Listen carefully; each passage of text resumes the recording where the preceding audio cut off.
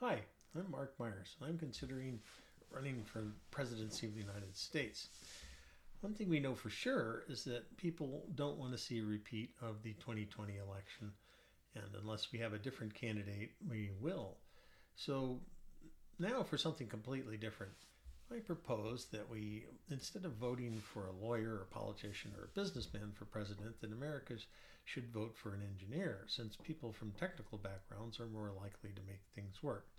I'm an engineer with a background in lasers, optics, and semiconductors, and 60 US patents. Now, the government's at its best when it's helping to grow the economy for the benefit of the citizens. Large scale government initiatives such as the Apollo space program and the construction of the interstate highway system grew the American economy and led to an improved standard of living. I propose we launch a series of initiatives on climate change, fusion energy, next generation power distribution grids, and biotech to solve some of the biggest problems facing our country today. In addition, we can renew our leadership in space and launch a manned mission to Mars within 10 years. These technical initiatives will create new jobs and whole new industries. One of the key points about the Apollo program is that every dollar invested in the Apollo program resulted in $7 to $14 in economic activity. So it has a large multiplying effect and is a very positive effect for the country. And I propose that we return and utilize that capability again. Now, I'm a patriot that will defend the Constitution and the democracy against extremists. I'm a descendant of 18 Patriot ancestors that fought in the American Revolutionary War and a member of the Sons of the American Revolution. I am a great-grandnephew of Betsy Ross, maker of the first American flag, and of George Ross Jr., who signed the Declaration of Independence in 1776.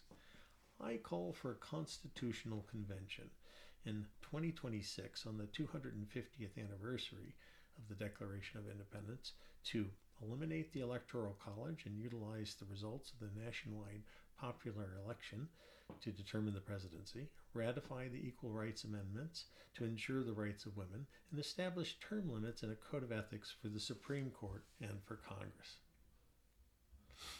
Now, I appeal to the young voters to stand up for your rights. When young people show up to vote, more relevant and practical proposals pass. Attempts to eliminate citizens' rights, such as we saw in Kansas and Ohio last year, are rejected when young people show up to vote. And we need to fight against the fossil fuel industry, which funds the Republican Party to deny climate change, subsidize fossil fuels through tax breaks. And this is increasing the amount of extreme weather and wildfire damages we are experiencing. So if these people control the government, this will be exasperated and we will have more problems caused by extreme climate catastrophes. Now, Republicans have also corrupted the Supreme Court with right-wing activist judges that have eliminated Roe versus Wade. They're working to make abortion illegal in red states. They've subsidized fossil fuels. They're working on preventing people from having access to birth controls. They aspire to eliminate LGBTQ rights. They're preventing the legalization of marijuana wherever they can, and they're preventing the passage of sensible gun control legislations such as background checks. Young people need to come out and vote because we can overcome the votes of the extremists if there's enough young people that show up at the polls and vote. Some young people haven't voted or not sure if it makes sense to vote. It's critical that you become engaged in voting. Now, my goal is to grow the economy while solving the problems facing our nation. We know there's plenty of serious problems, and we do need to face them, and they're going to happen whether we like it or not. There's problems with increasing climate change. Global temperature last year was the hottest temperature on record. There's problems with increased frequency of wildfires, increased number and intensity of violent storms caused by the heat trapping greenhouse gases, and all of these problems will become more extreme unless we take action soon. Some small bits of action now mitigate the need to have giant problems solved later, catastrophic problems, or problems that may be out of our control and be uncontrollable if we don't work quickly on them. So we can halt climate change by transitioning the United States to a net zero CO2 emission. We need to install utility-scale wind and solar power generation, expand use of rooftop solar, accelerate the transition from gasoline to electric vehicles, and transition electricity generation from burning fossil fuels to renewable energy and fusion power. In the meantime, of course, we can help ourselves by transitioning from coal to natural gas as well. Now, I propose that we embark on a series of nationwide initiatives to develop and utilize laser fusion and magnetic confinement fusion for sustainable baseload electric power within 10 years. This is an aggressive and difficult goal and will require Herculean efforts, but we can do that. This is what we do when we're working together. So I propose that we address fusion. It'll be the power generation sources of the future, and it's time to work on it now. We have had some success, and it's time to put our noses to the grindstone, so to speak. I'm also proposing that we design, develop, and implement a next-generation superconducting power distribution grid to distribute energy more efficiently and to get energy from where it's generated with renewable energy in solar in the desert Southwest, and then wind across the Midwest and the upper Midwest and near the lakes and the coasts, and take it to the metropolitan areas. Now, we also need to reignite the spirit of exploration and technological advancement America achieved from the Apollo program by launching a manned mission to Mars within 10 years. This will ensure the United States is the first to land astronauts on Mars and bring them home.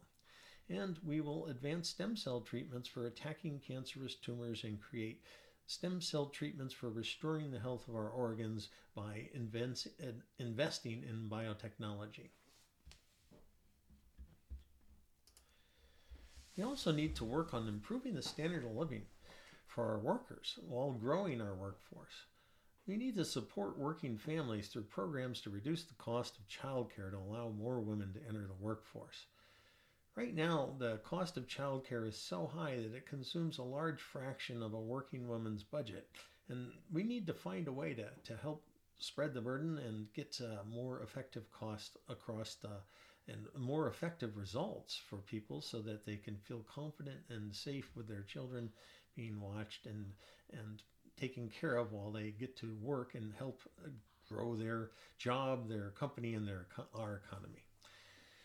We need to revitalize the cities by clearing out these abandoned, decaying buildings and creating green space. We need to tear down these dilapidated, abandoned buildings and make green space by just simply planting grass there or trees, and set up park spaces and stuff to revitalize the city and make a more attractive place to be. There's no need to have so many houses. We don't have as many people living in these places now. These abandoned places can be turned into open space and make it more pleasant and make the city real estate more attractive. We need to help our rural communities by committing to increase the access to broadband internet, and increasing the connectivity will open up remote work opportunities for citizens living in rural communities, and it will allow companies working in metropolitan areas to hire less expensive workers because they can live in the lower cost living areas out in the country or in the far suburbs. We need to increase this employment from our technical initiatives, and when we do, this will expand the tax base and strengthen the government's finances, allowing us to do more to help citizens without increasing taxes on the rest of the citizens. So this increased funding from newly employed workers will help improve our education, improve our healthcare, and rebuild our infrastructure.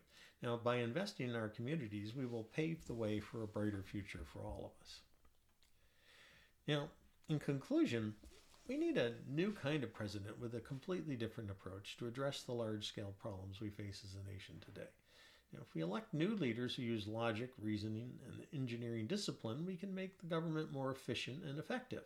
And by working on key technical initiatives, we will reduce the problems facing our country and our citizens while improving our standard of living and creating jobs for future generations. We can improve the efficiency of our electoral process by developing a federally run candidate exchange to reduce the effect of political donations from the rich and from corporations on the control of our government. And I'll have more on this on a future podcast. Now, I propose that we reinforce our Constitution against extremism by calling for a constitutional convention in 2026, the 250th anniversary of the American Revolution, where we would eliminate the Electoral College and utilize the popular vote to determine the presidency. Enact an Equal Rights Amendment so that women have equal rights. They're half the people, and we need to make sure that their rights are protected.